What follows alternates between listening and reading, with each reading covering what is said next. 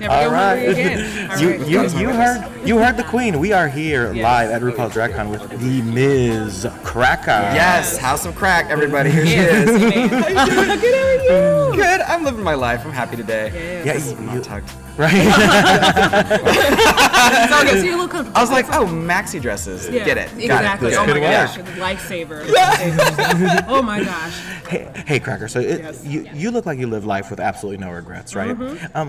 Oh, I'm filled with regret. Oh, I don't want to give that illusion. I'm filled with regret. But the drag is how I live past it. Oh, absolutely. Yeah. So Cracker, if you could live your life all over again, what would be one thing that you would do differently? Well, one thing that I've learned recently is that I tend to do fine in the end when I run into a problem.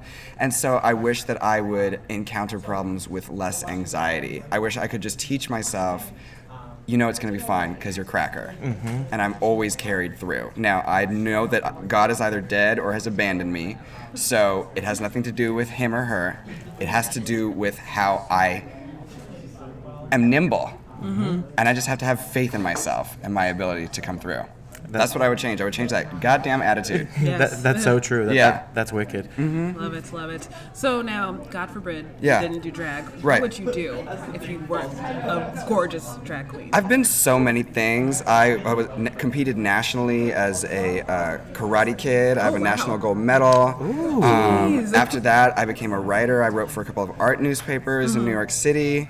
Then I became an editor at a publishing house for arts and literature. Then I became a fundraiser for leading museums in New York City. So I can do pretty much whatever is interesting to me. This just happens to be the thing I'm doing really well right now. Like after I was at a museum one day and I was like, you know what? I don't like fundraising anymore. I think I want to do drag. Shablam, here she is on RuPaul's Drag Love it. Race. So you could just accomplish anything. Yeah, Literally anything. I love except it. for parallel parking. Don't worry, I got That's you. the one That's thing. I can do. Like ballet. Right. Oh, pit crew. Right, exactly.